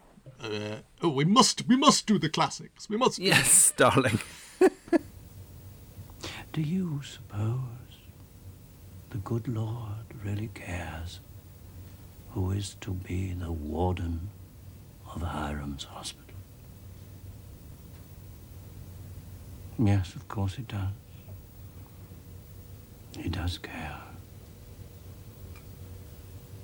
But I imagine his way of caring is rather more commendable than that of our good friends in Barchester. What else happens in episode 6 of note? Oh well, it's the party, isn't it? It's the outdoor. Oh, Miss Blacklock's party. Miss Blacklock's party. Yes. The garden party. I was trying to think what's that word that means outdoors. There's the garden party, which is filmed on a wonderfully grey day. Yeah. In part, I think, but the bits. And there are 2 proposals. That's the thing about this. There are 2 proposals. So this also very personally took me back because my mum used to run garden fetes as the vicar's wife, and they're always people die. No, at stately homes, and they're always rather spoke of the past. They do medieval games and larks. Well, Miss Thorne, that's what she lives for, isn't it? Ursula Howells. It's like this is her thing. She's got nothing in her life, so she invests everything into these occasional garden parties, bless her heart. But you've got this very Gilbert and Sullivan character who later goes on to be in the Miss Marple. So this is casting from David Giles going on, who I don't remember what his name of his character is. The one who, yes, he's said to have died, but he hasn't died. Oh, Harry Greenacre. Yes, that's right. Happy. Is it Harry or Happy? Harry. Harry. And Harry he does some ill-advised, what's it called? He's basically the local twit, isn't he? Yes. He's the local, I'll do that. No worries, mate, I'll do that. And you have to get people to join in. And the joke so you have to get some idiot to do it. Yeah, and the joke is that he's assumed dead, but very quickly. It's almost like Turlo in Warriors of the Deep when he says the doctor's dead immediately as soon as he hits the water. But well, they were innocent times. Yes, and it's all. He's very nearly dead. There's this ongoing thing about whether he's dead or not, which is very much of the 1850s, and well, I don't know when was Gilbert and Sullivan, probably around that. But there's Yeoman of the Guard. It's all about whether this character has died or not. And I remember doing a Gilbert and Sullivan stage, and we had to sing this song. It was all about is he dead yet, or is he not? And it went on for ages. I think it was very much humour of the time. which I don't know whether it There's translates. also much significance given to, what's the word? Champagne and cold chicken. Tell me more. Champagne and cold chicken in one of the tents. It seems to be that's what's there to be had. And of course, Bertie finds the champagne and also finds Harry Greenacre and gets very, very pissed. So that's all. Yeah, all very Bertie lovely. finds a soulmate, doesn't he? Really, because he just really want to get pissed in the and local do idiot. nothing. Yeah. The idiot finds the idiot. Yes, and they're now running the Conservative Party. No. Ah, I might have guessed. Bertie, where have you been? Here for the most part, with my good friend, Harry Greenacre. He died earlier today. Yes, I died performing valiant feats. That's why I got this bandage on me head back. The only people who don't enjoy the party are Harding, because it's not really his thing, and also I think he's still upset about the Dean dying and no one else really giving a damn. But you've got Arabin, who's just not enjoying the party because he wouldn't enjoy any party because he's dull as anything. Yeah. But he also doesn't enjoy it because I think we know the object of his affections, and he keeps seeing other men with her. Pursuing her. So he doesn't enjoy the event half as much, even though it's in his honour. This is the other thing. He's only there because the event is actually in his honour. And and yet, basically, Eleanor receives 2 proposals, one of which she belts across the ear roll. Yes, the other one, Slope. She doesn't. She doesn't belt to the other one across the ear roll. But of course, Slope has also got designs on the deanship. Of course. In the course of this. Yes. There's a lot of stuff going on at this garden party. The little scene that I will play in, which I just love, and it was just so silly, that Mrs. Proudie is so rampant and so dismissive of everyone, regardless of the fact that she actually says at one point of the Harding family that they're very unstable. And you can't think of anyone being more stable than Mr. Harding and his daughter Eleanor. I mean, they're just so boringly stable and nice and lovely and naive, and everyone else is layered and manipulative. But when this is questioned, when Mrs. Proudie is questioned about whether they're unstable, she says, cunningly concealed. Yeah. So she's making out that somehow they're managing to conceal how unstable they are, which is just complete nonsense. But she's just, if she's got it in for someone, she's got it in for them, hasn't she? Naughty woman. Mr. Harding's daughter. A very unstable family altogether. Very unstable. Mr. Harding? Unstable? But cunningly concealed. I don't know, really. When you actually sort of look at the world building, if you like, I mean, this presumably is the world as it was. I mean, you actually do feel that in amongst the Bonnety nonsense, that she is at least consistent, and she is at least a person in charge of her own destiny to a certain extent. I mean, the thing about it is if the bishop gets hit by a Wagenham 4, that's it. Her influence is gone. Yeah. She's lost it completely. What fascinates me is all the stuff that's going on around. Is basically it's all about who's going to get to shag my daughter. There's a lot of that stuff going on. Is which of these gentlemen am I going to allow to marry my daughter? Yeah. And it's all a bit. Excuse me, does she not get any say in this? Well, that's interesting. Because obviously she does, because she can reject the Yes, because she slaps Slope and she rejects Bertie because he's an idiot. And I love the fact that as soon as she rejects him, he says, "You've made the right decision." and she says, "I know." I love that. That was a brilliant exchange. The fact that he knows he should not have asked her, and she knows. I was a bit bothered that actually, because I mean, obviously I didn't know the books, but I did worry that their sort of evil scheming from a couple of episodes earlier was going to pay off for them, and I was a bit annoyed about that. Oh, I see. I don't like it when evil schemers get their way. Yes, well, it didn't happen. Don't worry. I have neither the ambition of a Slope nor the integrity of an Arabin. But I'm more amusing than the two of them put together. You mean? Yes, Mrs. Bolt. I mean. And you will be even more angry if I tell you it was Charlotte's idea.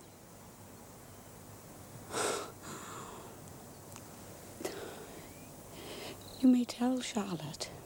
What? Tell her You almost received the same reply as Mr. Slope. But my pride got the better of me. I don't understand. But I will pass on the message. I assume you are rejecting my proposal. I am. Kindly, I hope. With more sweetness and grace than I deserve. You're a wise woman, Mrs. Bold. And you've made the right decision. I know. Moving into episode 7.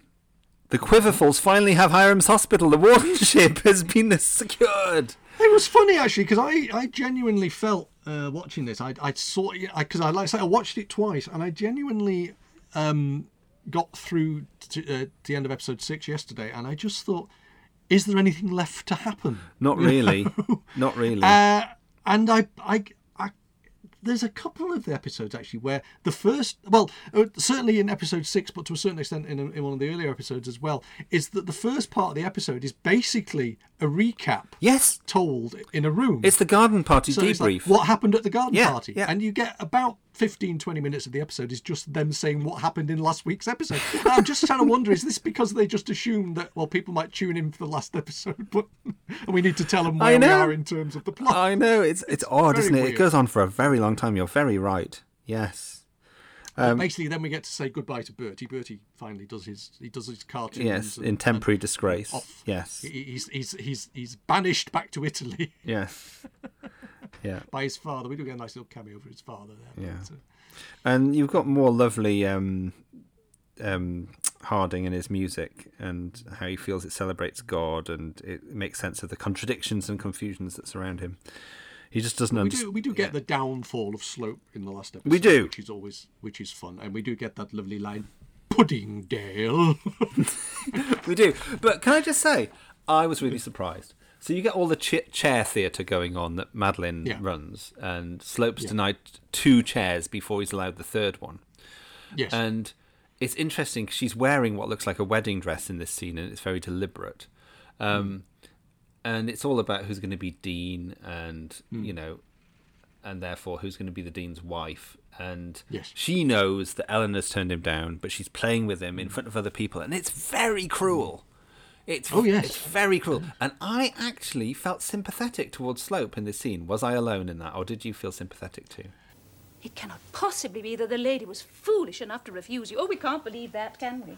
Perhaps the widow prefers to wait for a bishop. Yes, I see how it is. Widows are proverbially cautious. You should have let her alone until the new hat was on your head, and then you could have handed her the golden key of the deanery. Perhaps you'll favour me by changing the subject, Signora. Certainly, but one word first.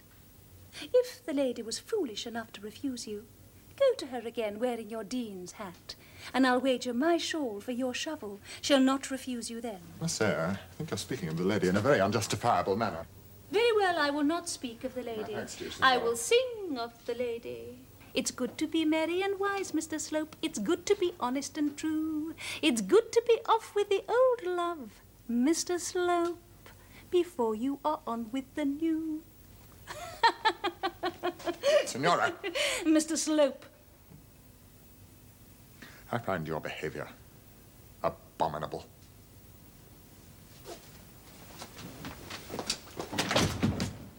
I wish you all a good afternoon. The problem is that they are just toying with him. It's the cat and mouse thing, and I actually feel that.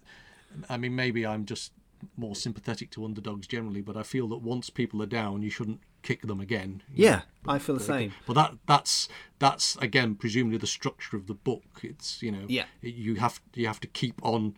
His fall has to be spectacular and continually spectacular, and awful things have to happen to him. And to a certain extent, if this was a person, you like to think you would feel a certain amount of sympathy, but when it's a character in a novel, you're supposed to find it amusing, which is always part of the problem I find with a lot of to a certain extent, even like sitcoms and everything like that.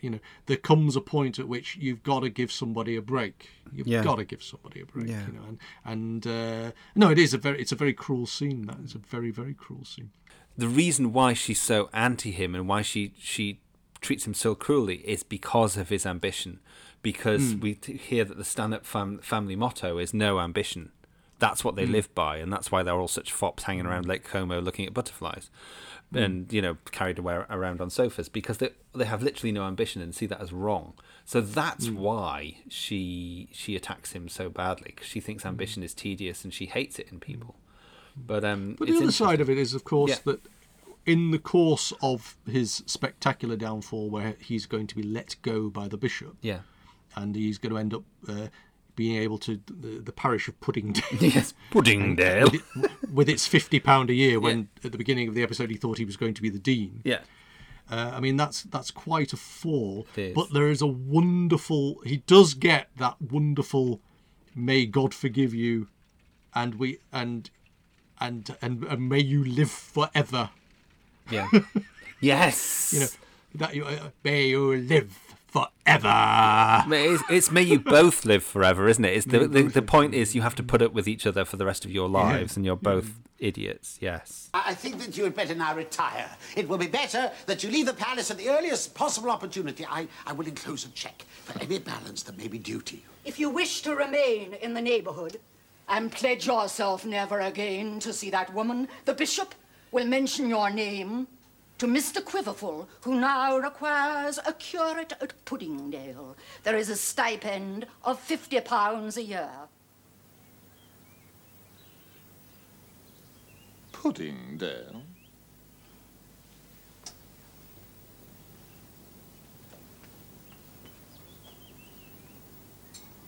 May God forgive you, madam, for the manner in which you have treated me. As to the bishop, I pity him.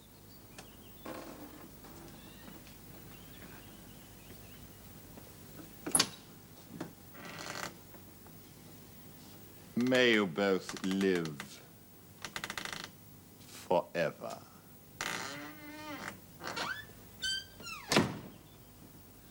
I was going to say, we also in this we also get the strangely being set up. Was it take me in the garden, as it were? Basically, Eleanor has gone to visit Miss Thorne at the big house, and they've arranged it so it's Mr. Arabin. Oh, he's come to see, and so they can have some time together. Yes. And they go off to the formal garden. Yes. And finally get it together, as it were. Yes. And all things are wonderful, and suddenly they have a brilliant again, this is part and parcel of this kind of story where everything starts to have to, resolutions which aren't necessarily foreseen or deserving, is that I know who could be Dean. How about Mr. Arabin could be Dean? Oh, that's a good idea. And suddenly everybody's happy again. Apart from Slope, obviously. I was watching the new David Copperfield film recently, because I'd heard it was very good and very amusing. It's a very beautiful looking film, but there's the same kind of Uriah Heep's character does the same kind of role in it, But there's this whole thing about the pieces have to be moved on the board so you can get the happy ending, and I feel that somehow it feels a little bit telegraphed in deliberate. I don't know whether again. Part of me suspects that Barchester was going to get 2 series, and then they'd filmed 6 of them, and suddenly they decided they weren't going to get a second series, so they had to wind everything up in the last 20 minutes. But of course that just feels like that, but it could just be the nature of the book. I mean, I think I'm not so convinced, because the next story doesn't really feature Harding or the Proudies. Right. It's a reset, and it's a different place in Barsetshire, but it's like they crop in from time to time, but in a way that Donald Pleasance and Geraldine McEwen wouldn't have been happy to come in as cameos. So it kind of is hard to see how it would work.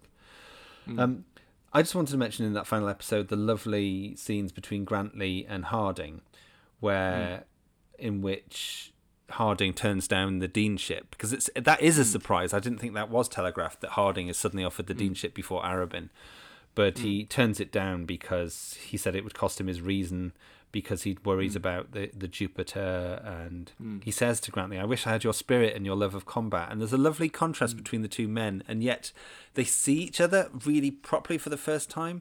And it's at this point that I think Grantley suddenly appreciates Harding and works out, oh, he's such a lovely man and much better than me. And it also sits off with that, because I think it feeds in from the previous scene where they're going about ambition being tedious. Yes, it does. Yeah, you're dead right. It's very well connected. So it all leads to, well, we've had Slope's downfall. The Quiverfuls moving in. Harding meets Bunce again. He greets his old friend. Charming scene, isn't it? Yes. To finish it off, it is a very charming scene. You know, he goes back to the hospital and you know, and they just talk about, you know, sort of growing old and being old mates, really. And he calls him a true Christian, and he says, "Is that what I be? Is that what I be?" But then you've got the final speech from Grantley, in which he's come to recognise what Harding is. So we'll play in Grantley's speech about Mr. Harding, our Mr. Harding. Not a man who should be toasted at public dinners. Not a man who should be spoken of with conventional absurdity as the perfect divine. He's simply a good man, without guile, believing humbly in the religion he has striven to teach, and guided by the precepts he has striven to learn. My friends, I give you our Mr. Harding.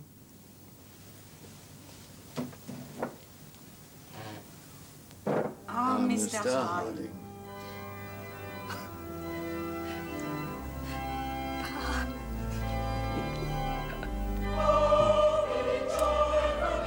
So, where do we? That wraps it up. Where it does. Where do we stand on all of this? Well, the problem I have with a lot of these shows is I enjoyed it. Don't get me wrong. Yeah. I enjoyed watching. I mean, let's face it. I actually enjoyed it so much I watched it twice. I know what part of the reason is. It's one of those things that had been on the shelf for a very long time and probably wouldn't have been my first choice. Yeah. If I'm thinking of an entertaining evening, I don't tend to go to the Bonnety Nonsense. Of course, it's in Crisis. It's, you know, but on the whole, it's nicely made. It's well written. It's beautifully performed. I can't help but feel that sometimes there was a very BBC thing of, this is the sort of television you're supposed to be watching, and this is the sort of literature you're supposed to be interested in. And sometimes I feel that I'm not drawn to that kind of drama, that kind of I get that. Yeah, and it's interesting as well because in the same sort of era, you did get you would get the adaptations of the classic novels. But this would it had more of a sense of, again, maybe it's the Jonathan Powell thing. It had this sense of its self-importance. Yes. If you like. We're trying to make significant television. Yes. This is a significant drama for the year. This is what we're going to put forward for the BAFTAs and all this. Yeah. And somehow, to a certain extent, it didn't look lavish. Well, I think I haven't said it yet, but I think a lot of the location footage, because it's on video, it just really doesn't sit right with this period and with Trollope, and occasionally you get choir boys as well who look like they were from 1982. I didn't buy the period setting all the way through, and I think that was because of technology. It was videotape all the way through, wasn't it? Yes, yeah. That was it did strike me as there was something that didn't look expensive about exactly. it. Exactly. Yes. And that spoilt it for me a little, because it's just very much of that early 80s let's do it all on video thing, which is odd. If it had been on film, I think it would have felt grander and more 70s maybe.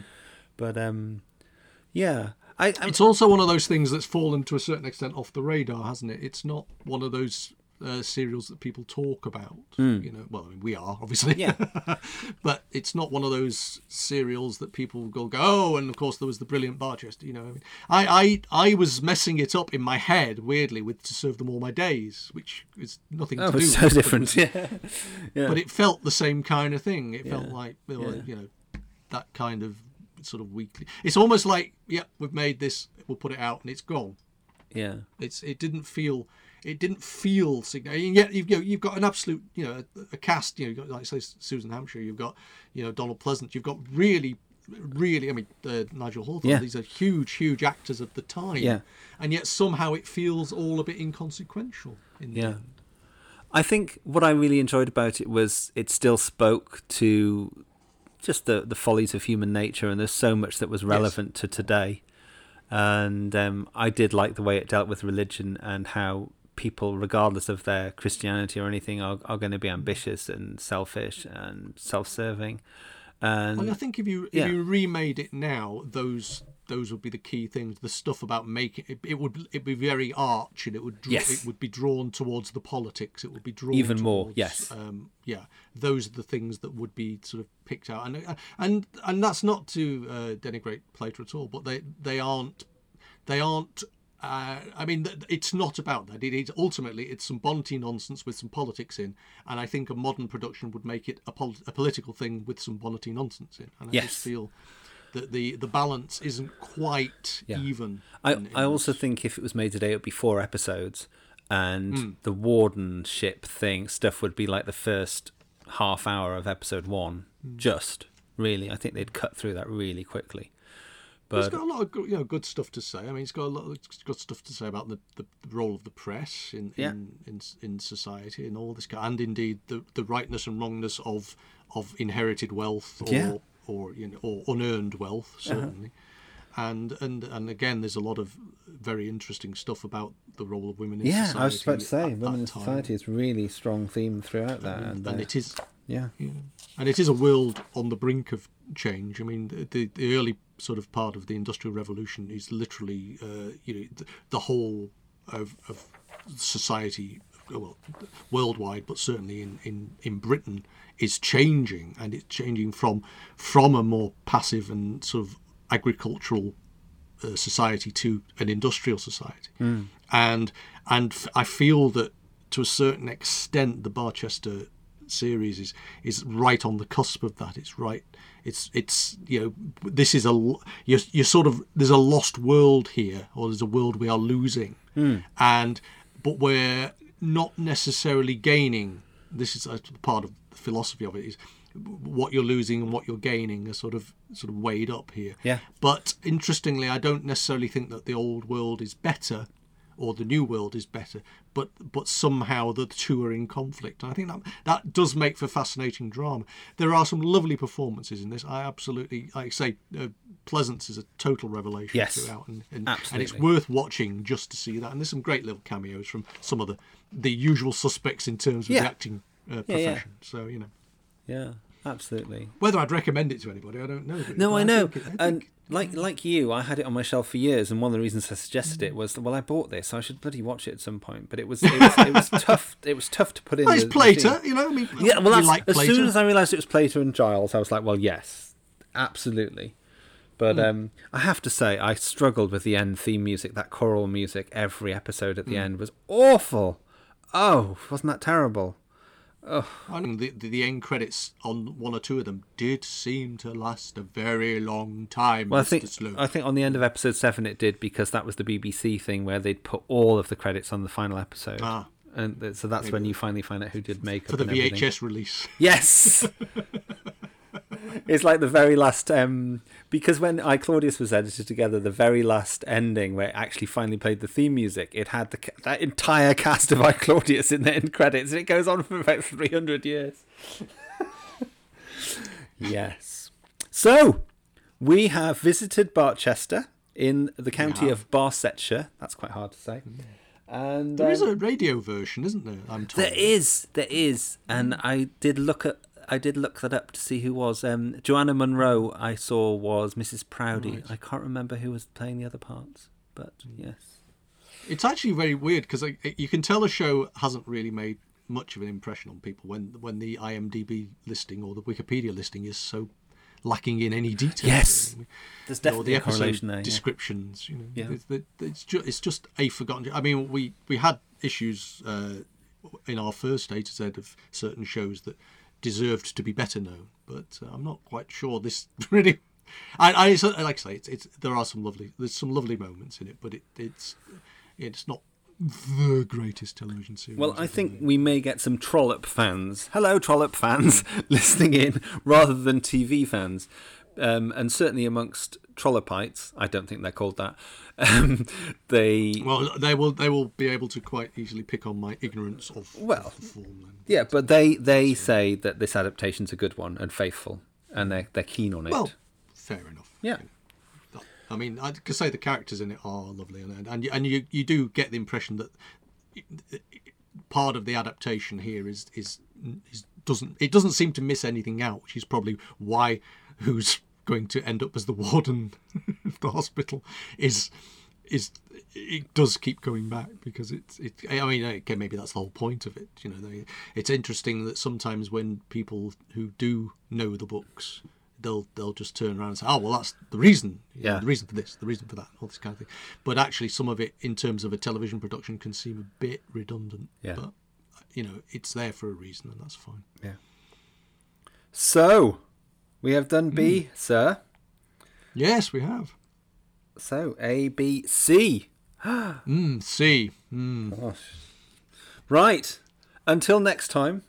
Thank you for this journey back to this Trollope classic. Yeah, it's time to say goodbye, I think. Unless you have anything else to say. No, I think I've summed up as best I can, or at least I'm sure you'll edit it so it sounds like I'm summing up, so that's good. And I'm quite convinced. No problem. I'm quite convinced that this will probably be another low number of listeners, just because it is slightly bonnety nonsense. But we shall see. Well, you know, we can't be bloody well trying to be poppy all the time. No, poppy all the time. No. It's telly, you know. Yeah. Telly is a broad church, you know, as we find in our other lives on our other series. Yeah. You know, I mean, all you really have to do is do an episode on Doctor Who, and you'll get about 15 times the blooming audience, you know. But we're not going to do that. We're not doing D. But no, we're not doing Doctor Who for D. No, this is what I'm saying. Yeah. But television has got more going on than just you know, certain programs that people are fans of. I mean, like Blake, and you know, you could do Blake 7, Star Trek, Doctor Who till you're blue in the face, and there's enough people doing that. Thank you very much. Yeah. But we're trying to do there are something shows different. out there. We're trying to do something different. It's a different purpose. And it's good to get series like this out there in a way that people might be attracted to them. And I should say, I've had letters from people. That makes me sound very Trollopian. I've had emails from people. You've received a communication from a gentleman in Essex who's told you. The Bishop feels, and so do I, that people have found new series because of this. So that's great. Right. Yeah. Okay. Hurrah. Right. They never write to me. Well, you know I'm illiterate, you see. That's what it is, you know I'm illiterate. Okay, Bants. Mr. Harding, can you read me this letter we've got from me? No, you ain't be wanting to read it. It's going to put your mark on it. Be reading it. Just mark it. It's just... Mark it. £100. £100. It says here £100. £100. Okay. I have been Mrs. Proudy and you have been Bunce. Goodbye. Indeed. Take care. Bye-bye. Bye.